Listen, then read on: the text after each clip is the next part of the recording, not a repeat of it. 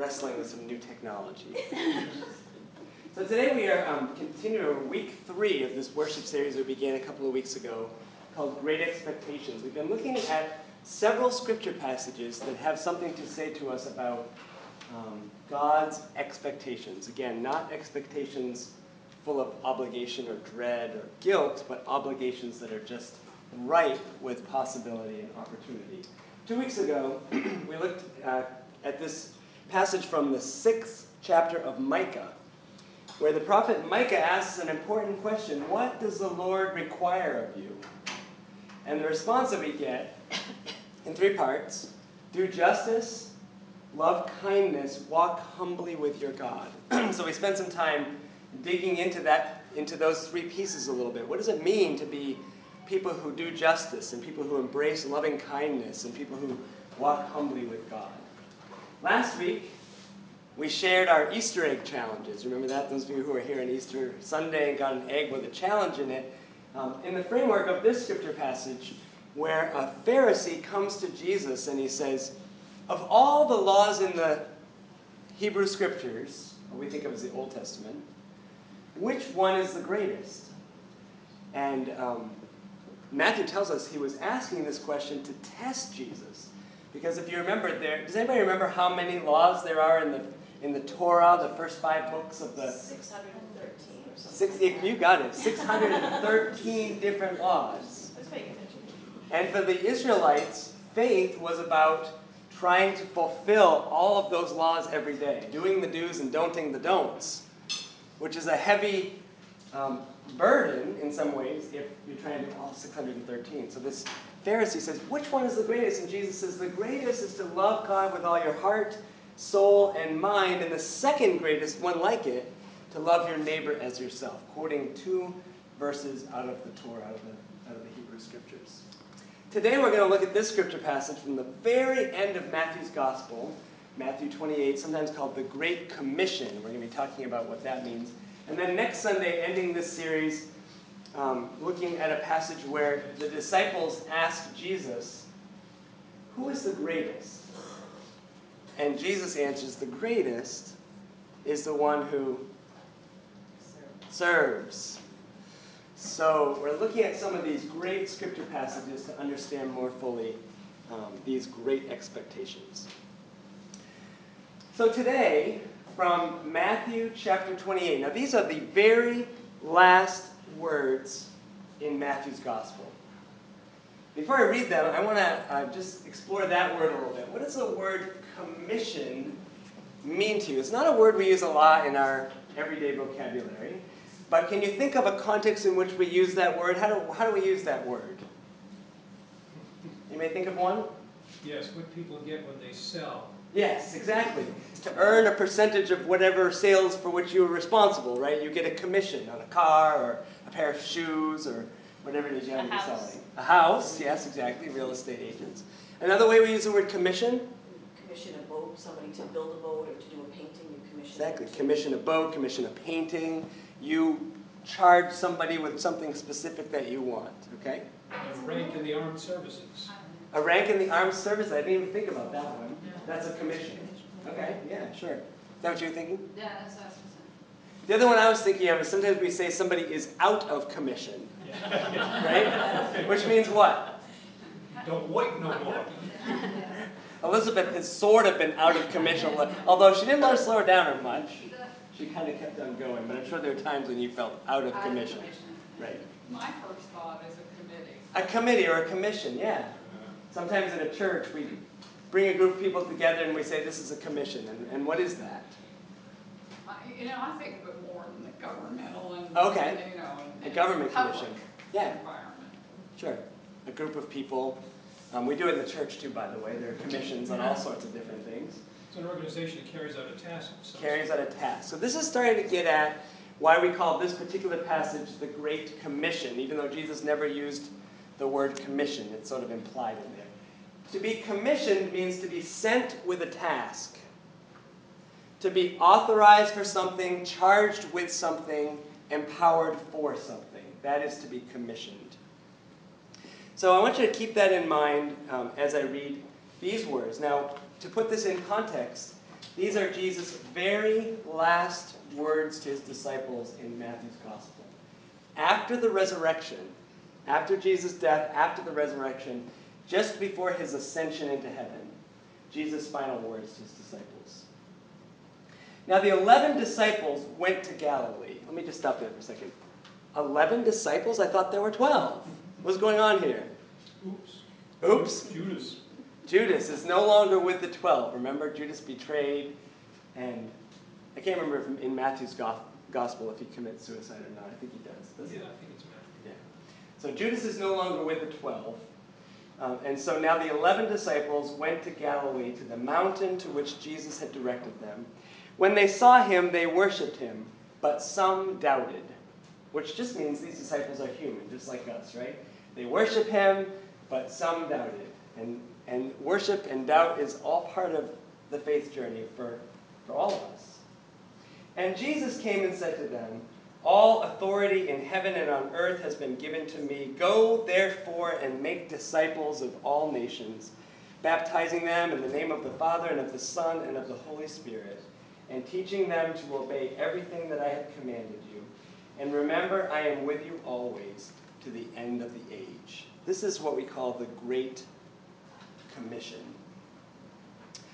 So I always think that final words are important. Final words are important. If you're getting ready to go on a trip, you hope that the final words that you say to someone you care about are the right ones, right? So if you're getting ready to go on a long trip, what might be the final words that you say to someone that you love, someone you really care about? Ideas? Come home. Come home, okay. Or I will come home. I will be back. I will be back. I love you. I love you. Be careful. Be careful. Don't forget to feed the cat. Don't forget to feed the cat. Have a wonderful time. Have a wonderful time. These are all final words. And if you've ever had the experience of final words that you regretted, you know how important final words are. Anybody ever had the experience of leaving in haste or in anger and final words that you regretted? That's kind of part of the human experience as well. And then the final words before death, that makes it all the more significant. These are Jesus' final words. He's died, he's been raised again, now he's ascending into heaven. So he's leaving them with final words. Important. The first word in this commission is this one. Go. Not stay, not status quo, not comfort zone, but on the move, out of your seat, it's time to go, right? I think that's really significant. This word implies movement, doesn't it? And that's what we are called to be as followers of Jesus, a movement. Not an institution, not a club, not a museum, a movement. We have been commissioned, we have been sent. Go. The second word, therefore. Well, that's a word we don't use all that often in conversation either. Any of you ever use that word a lot? Therefore. You have to have just the right context to use that word, don't you? What does that word therefore mean? I think we use it in writing much more than we do in spoken language. Jesus is speaking here to his disciples. With that being said. That being said, something, right? Okay? Therefore. What does that make you think about? A result of something that. As a result of something else, right? Yes. Yeah. Because. Because is another word that's sort of in the same kind of category. It's sort of like Jesus says, because of everything else that I've said to you over the last 3 years, now this. Therefore. Or let me summarize this way. Or you remember all that other stuff I told you before? Now listen to this. It's kind of the exclamation point, isn't it? The word therefore, I think, always implies a pronouncement. You don't use the word therefore unless you're really pronouncing something significant. Go, therefore. And then finally, make disciples of all people. Now, we're going to talk about this word disciple in a minute. But I wanted to say, I confess that I sometimes struggle with these words. Go, therefore, and make disciples of all nations. I'll tell you why I struggle with it. And first of all, I should say, this is actually the mission statement of the United Methodist Church, to make disciples of Jesus Christ for the transformation of the world. To make disciples of Jesus Christ for the transformation of the world. So it's not just about making disciples for the sake of making disciples, but with a larger mission in mind, which is about transformation of the world. But here's why I struggle sometimes with this phrase.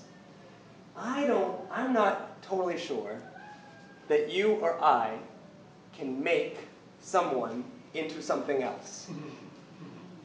And that makes me a little bit it makes me squirm a little bit actually. Like someone new walks through the door and we think, aha, therefore I am going to make that person into a disciple. That's not really how discipleship works, is it? Discipleship is a little more nuanced than that. It's about a journey, it's about relationships, it's about transformation, but it's the work of God in someone's life. It's the work of grace. It's not really something we do to someone else. Sometimes this phrase, go therefore and make disciples of all nations, has been read as if it's a call to a conquest, or as if it's a call to build an empire, as if Jesus is saying, go and dominate the world in my name. You think, is that what Jesus is saying here? I don't think that's kind of antithetical to everything else that Jesus says. I mean, can you imagine Jesus saying, go and dominate the world in my name? That's not really what Jesus was about. Yet these are words that we should pay attention to. They're important words. And there is a call in here, a commission, to go and share something of what we have received, heard, understood, and how that has been transformational in our own lives. Okay, so let's talk about this word disciple for a minute. What's a disciple? If we're going to make them in one way or another, we kind of ought to know what it is we're doing here. So what's a disciple? A follower. A believer. A learner. That's actually literally what the word disciple is, a learner. Sort of like a student. Follower is sort of, we think of it that way because Jesus called disciples to follow. And it is a learning that involves following as well, I think. I'd put an action element in there. Action, okay? Again, this idea of movement. Involves discipline. Discipline, yeah. See how close that word is to discipline? Put a couple extra letters right there, and you get discipline. And why is that significant? We need to have focus in our life and have a means to hold ourselves accountable to carrying out that task. Absolutely. And it requires practice, doesn't it? Like any discipline. It requires practice. It requires being intentional. That's what Jesus called the original disciples to. That's what Jesus calls us to. And that's what Jesus calls us to invite others to as well. When Jesus called his first disciples, he was calling them to a radical new way of life. And it was a way to be learned by immersion. What does it mean to be immersed in something or to learn by immersion? Utterly surrounded. Utterly surrounded. Anybody ever had an immersion experience of anything? What was yours? I lived in Germany for a year, into my junior year of high school. And what was that like? Scary. Scary. No, it was great. It was really educational. It's the best way to learn something like A language, or a especially. culture. Yeah. But it feels very alien at first. Yeah, absolutely. Sarah spent 3 months in Peru right around the time we started dating. And I remember, what was that like for you? Hard, Hard. really hard. Yeah. For a month. Mm-hmm. And then I think more. I remember the phone calls have always started with tears because she was learning Spanish by immersion, and that was an incredible gift. But when you're surrounded by people who speak a language that you learned by textbook, and you don't know it intuitively or by heart, just really isolating. It was a hard but wonderful at the same time, and your experience is probably similar. Yeah. So learning by experience is the best way to learn, and also the most probably challenging on lots of different levels. That's how Jesus invited his disciples to learn this radical new way of being. A life that was focused on loving, serving, giving for the sake of others, living generously. And his disciples were invited to experience transformation as they were being formed into Christ-likeness. Now think about this for a minute. what Jesus was inviting them to do was to be like him. And what better way to learn how to be like someone than to be with them all the time? That's immersion, right? And our call is to Christ-likeness as well. I mean, that is the definition of disciple, is a call to Christ-likeness, to transformation, to a whole new way of being. The question is whether this message that we've received, this way of following Jesus, this way of love and joy and peace, this way of justice, this way of hospitality and hope and healing, is something that we're meant to keep as a secret or something we're meant to share. Can you imagine if Jesus' final words to his disciples were something like this? You remember all that stuff we talked about over the last 3 years and all those experiences we shared together? Don't tell anyone. That was between you and me. Can you imagine if that's how Jesus ended his journey? I mean, he did actually along the way say, don't tell anyone. But here in this moment at the end, he says, go therefore and make disciples of all nations. Baptize them, teach them, immerse them in this way of being. So I want to read these words from the Message because I think the challenge that I sometimes have with this go therefore and make disciples thing is more about translation and nuance than it is about what Jesus really meant here. It's that domination thing that sometimes trips me up. So here's how Eugene Peterson interprets these words in the Message. Meanwhile, the 11 disciples were on their way to Galilee, headed for the mountain Jesus had set for their reunion. The moment they saw him, they worshipped him. Some, though, held back, not sure about worship, about risking themselves totally. Jesus, undeterred, went right ahead and gave his charge. God authorized and commanded me to commission you. Go out and train everyone you meet, far and near, in this way of life. You get that? Train everyone you meet in this way of life. Marking them by baptism in the threefold name, Father, Son, and Holy Spirit. And then instruct them in the practice, the discipline of all I have commanded you. Remember the commandments from last week? Love God, love your neighbor. And I will be with you as you do this, day after day after day, right up until the end of the age. Well, those are beautiful words, aren't they? Those are beautiful words. We've been commissioned. So, here's a word that has a little baggage. What do you think of when you see that word or when I say the word evangelism? What do you think about? Right wing, okay. Colonialism. Colonialism, in what way? Like How the Europeans taking over the world and yeah, dominating. that domination thing, in the right? name of Christ Right. and making Christian nations and Right. killing. So that's on the grand scale. And what about on sort of more, smaller scale? Evangelism. Anxiety. When they Anxiety. start doing it to you. Yeah. So, is this familiar? Anybody seen this guy? This guy, this is Terry, by the way, who is an evangelist in his own way. He stands at Congress Square up here at the end of our street, the Monument Square. He makes his way around from the University of Southern Maine, the Southern Maine Community College. Anybody seen Terry? Oh, yeah. Yes, a lot of people have. If So, you walk in Portland. Here's what I want to say about Terry.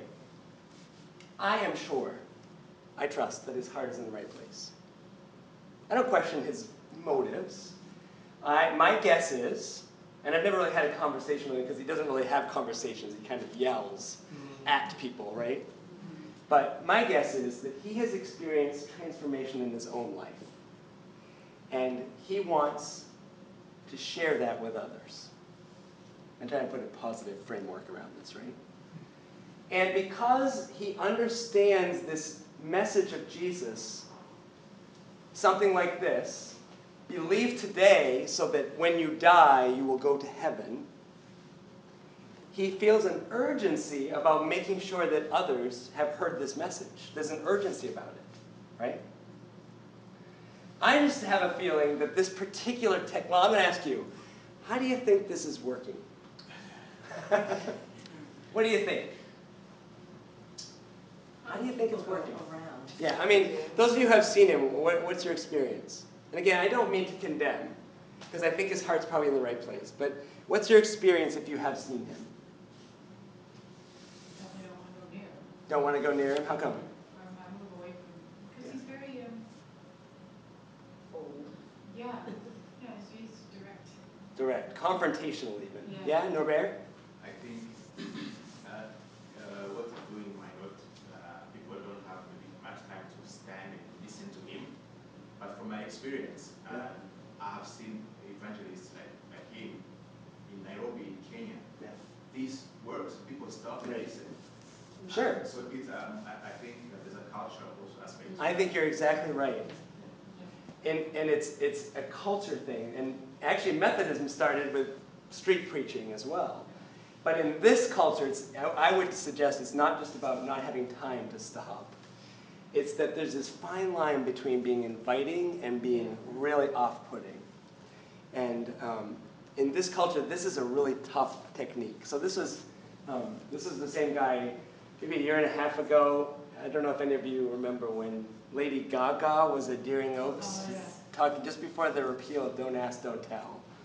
And Lady Gaga was speaking, and there were literally thousands of people, and this was his little setting up his. Also, I also love the way that the American flag always gets pulled into this, so there really is this sort of imperialist thing about it. Anyway, my biggest critique is I just don't think this is a technique that works very well. So I've recently read this book called More Ready Than You Realize, The Power of Everyday Conversations. It's written by Brian McLaren, who's one of the leading voices in a movement called the Emerging Church Movement. And this is a book about evangelism, and I loved it. So I wanted to share a little bit from just a few words from this book, and if anyone wants to read it, you're welcome to borrow it. So Brian McLaren says, on the street, evangelism is equated with pressure. It means selling God as if God were vinyl siding, replacement windows, or a mortgage refinancing service. It means shoving your ideas down someone's throat, threatening him with hell if he does not capitulate to your logic or scripture quoting. It means excluding everyone from God's grace except those who agree with the evangelizer. When preceded by the word television, the word evangelism grows even darker, more sinister, sleazy even. It means rehearsed, mechanical monologues, sales pitches, spiels, unrequested sermons or lectures, crocodile tears, uncomfortable confrontations, sometimes made worse by nutri-sweet smiles and overdone eye contact, and too sincere professions of love for one's soul and concern for one's eternal destiny. Does this sound familiar to anybody? This is the baggage that this word has for us. Now, I'm going to try to reclaim this word. I'm not suggesting we throw out the word or the concept. It's just about thinking about what is effective. So this is the reputation evangelism has for most people. But consider this.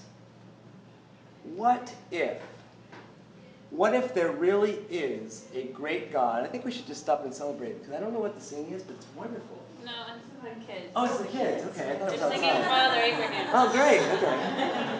Okay. So while the kids are bringing joy here, let's stop and consider this what if. What if there really is a great and good and kind God, and we humans really are God's creatures, although we sometimes lose our way? And what if our deepest dream is really true, that the God who really exists really loves us? And what if one of the best ways for God to get through to those of us who have lost our way is through the kindness and influence of others? And what if for every obvious and sleazy religious huckster, there are in fact a dozen subtle but sincere examples of spiritual authenticity and vibrancy, whose influences would do the rest of us a lot of good? And what if there really are angels out there, not of the wings and halos type, but of the flesh and blood, laughter and tears type, people who are literally sent by God to intervene, to help those of us who've mucked up our lives, to give a taste of grace? Well, that's a pretty powerful what if, isn't it? So, Brian McLaren offers a definition of effective evangelism. Here's what he said. Evangelists are people who engage others in good conversation about important and profound topics such as faith, values, hope, meaning, purpose, goodness, beauty, truth, life after death, life before death, and God. What strikes you about this definition of evangelism? And you can contrast it, if you want, with this definition of evangelism. What'd you say, Patty? Conversation. Conversation. What does that word imply? Back and forth. Back and forth. Conversation is two-way, isn't it? That's important. Okay, what else strikes you about this definition? You've gone to the next one. Oh, I'm sorry. We'll get to that one. Word engaging. Engaging. Engaging is inviting. Yeah. And there is a fine line between engaging and pushing away, which is tricky because that line is in a different place for everybody. And culture is very significant, as Norbert reminded us. From what I understand, that gentleman, I don't know if he rents a home or a house or whatever, but he does help people that have substance abuse. Mm-hmm. But there's only one way to do it, and I know somebody that was staying with those people for a while, and they were very strict, but I think, like you said, he means well, and he's trying to help people, Sure. intimidates them into. Sure. Yeah. I was struck here on life before death, Yeah. because usually it's only life after death. It's not just about life after death, it's also about life before death, right? What if it really is true that Jesus came bringing us hope and love and joy and peace, not just by and by when we die, but in this life here and now? I mean, if there really is something that is profound and life-giving and hopeful about following Jesus in this life, why would we want to keep that a secret?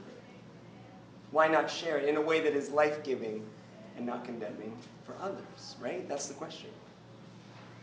So Brian McLaren offers these words about Jesus, and I think these are significant. Jesus was short on sermons, long on conversations. Although if you read the Sermon on the Mount, it goes on for like several chapters. That's a long sermon. But in general, Jesus was short on sermons, long on conversations. Short on answers, long on questions. You ever noticed when somebody asks Jesus a question in the Bible, how does he usually answer them? With another question. That was his technique. Someone asks you a question, you ask them a question. Short on abstractions and propositions, long on stories and parables. Short on telling you what to think, long on challenging you to think for yourself. Short on condemning the irreligious, long on confronting the religious. This is true. Just take a few minutes and read one of the Gospels, and you will see that this is very true. And this provides for us a model of how to engage in conversation with others. Evangelism, as much as anything, is about posture. And there are two postures that we can take. One is a posture of exclusion. It goes something like this. We are on the inside. You are on the outside. We are right. You are wrong. So if you want to come inside, then all you need to do is be right. So think right, believe right, speak right, and act right, and then we'll let you in. That's a posture of exclusion. And those words are never spoken out loud. They're just totally implicit in the posture that we take with others. So that's a posture of exclusion. Here's a posture of inclusion. We are a community drawn together and energized by faith, love, and commitment to Jesus Christ. Even though you may or may not share that faith, that love, or that commitment, but you are welcome here. You see how that's a posture of inclusion. I really believe that most of the time for most people, belonging precedes believing. Now think about that for a second. What do I mean when I say that? Belonging precedes believing. Any ideas? What am I getting at here? It's physical, not emotional. Physical, not emotional. In what way? You're belonging physically, but you're not believing. Or even belonging emotionally, I'm thinking. But Bring the body and the mind will follow. bring the body and the mind will follow. That's cool. Yeah, I like that. But sometimes people think you have to have a conversion experience and then you become a Christian. Right. But it's more happens that people are in a community or with Christians and then they experience the conversion, they might not have any name or date or time to Right. put to it. But the exclusionary people want a time, Right. a date that you Right. can remember, that you committed. So what if it's about the relationships first, and then over time, and this is what I hear you saying, over time you experience transformation, and maybe you don't even realize it until you look back. It's sort of like climbing a mountain, and it's only when you get to the top and you look down you realize how far you've actually climbed, right? If you've ever had any experience of hiking, you know what that's like. It's the immersion experience. It's the immersion experience, right? So belonging precedes believing. Sometimes by a long time, being part of a community, and then over time, you start to be formed by that experience. And I think that the greatest longing that people have in life is to belong, to be loved, to be accepted, to be known, to share struggles, and not to be rejected or disqualified. That's the longing to belong, which I think Jesus practiced. So we have, over the last couple of weeks, we've talked about the great requirement: do justice, love kindness, walk humbly with your God. We've talked about the great commandment, which is actually two: love God with all that you have and love your neighbor as yourself. We've talked about the great commission: go therefore and make disciples. And I want to think about that in this posture of inclusion, conversation, journeying with someone in relationship. And now you have an assignment. Here's your mission. I'm going to commission you. I want to invite you to think of one person with whom you might share one of those conversations, this kind. One person with whom you might share some good conversation about important and profound topics such as faith, values, hope, meaning, purpose, goodness, beauty, truth, life after death, life before death, and God. I want to invite you, first of all, to pray for that person. Maybe it's someone you know that's really going through a difficult time right now. Or someone for whom you think some part of the experience you've had being part of this faith community or just in your faith journey in general might be helpful to that person, might give hope to that person. Pray for the person, and then pray for a sense of the openings where you might have a conversation. These are conversations without an agenda. This is important. I'm not saying set a goal by June 1st, this person will accept Jesus as their Lord and Savior, or this person will come to worship with me. This is agenda-free conversation. And I want to invite you to think of one person and to have a conversation when it feels right. It may take a long time before you get to that place. And one thing I can almost guarantee is that if you have that conversation, it is almost certain to be life-giving for you as well as for that person, because this is about relationship, back and forth. So we have been commissioned. I want to end with what Brian McLaren calls his benediction in this book. May the Spirit of Christ empower you to love and serve your neighbors, welcoming them into your lives and homes and schedules and hearts, so that through belonging they may discover the joys of believing and becoming.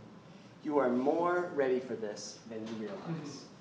Go in God's grace and peace.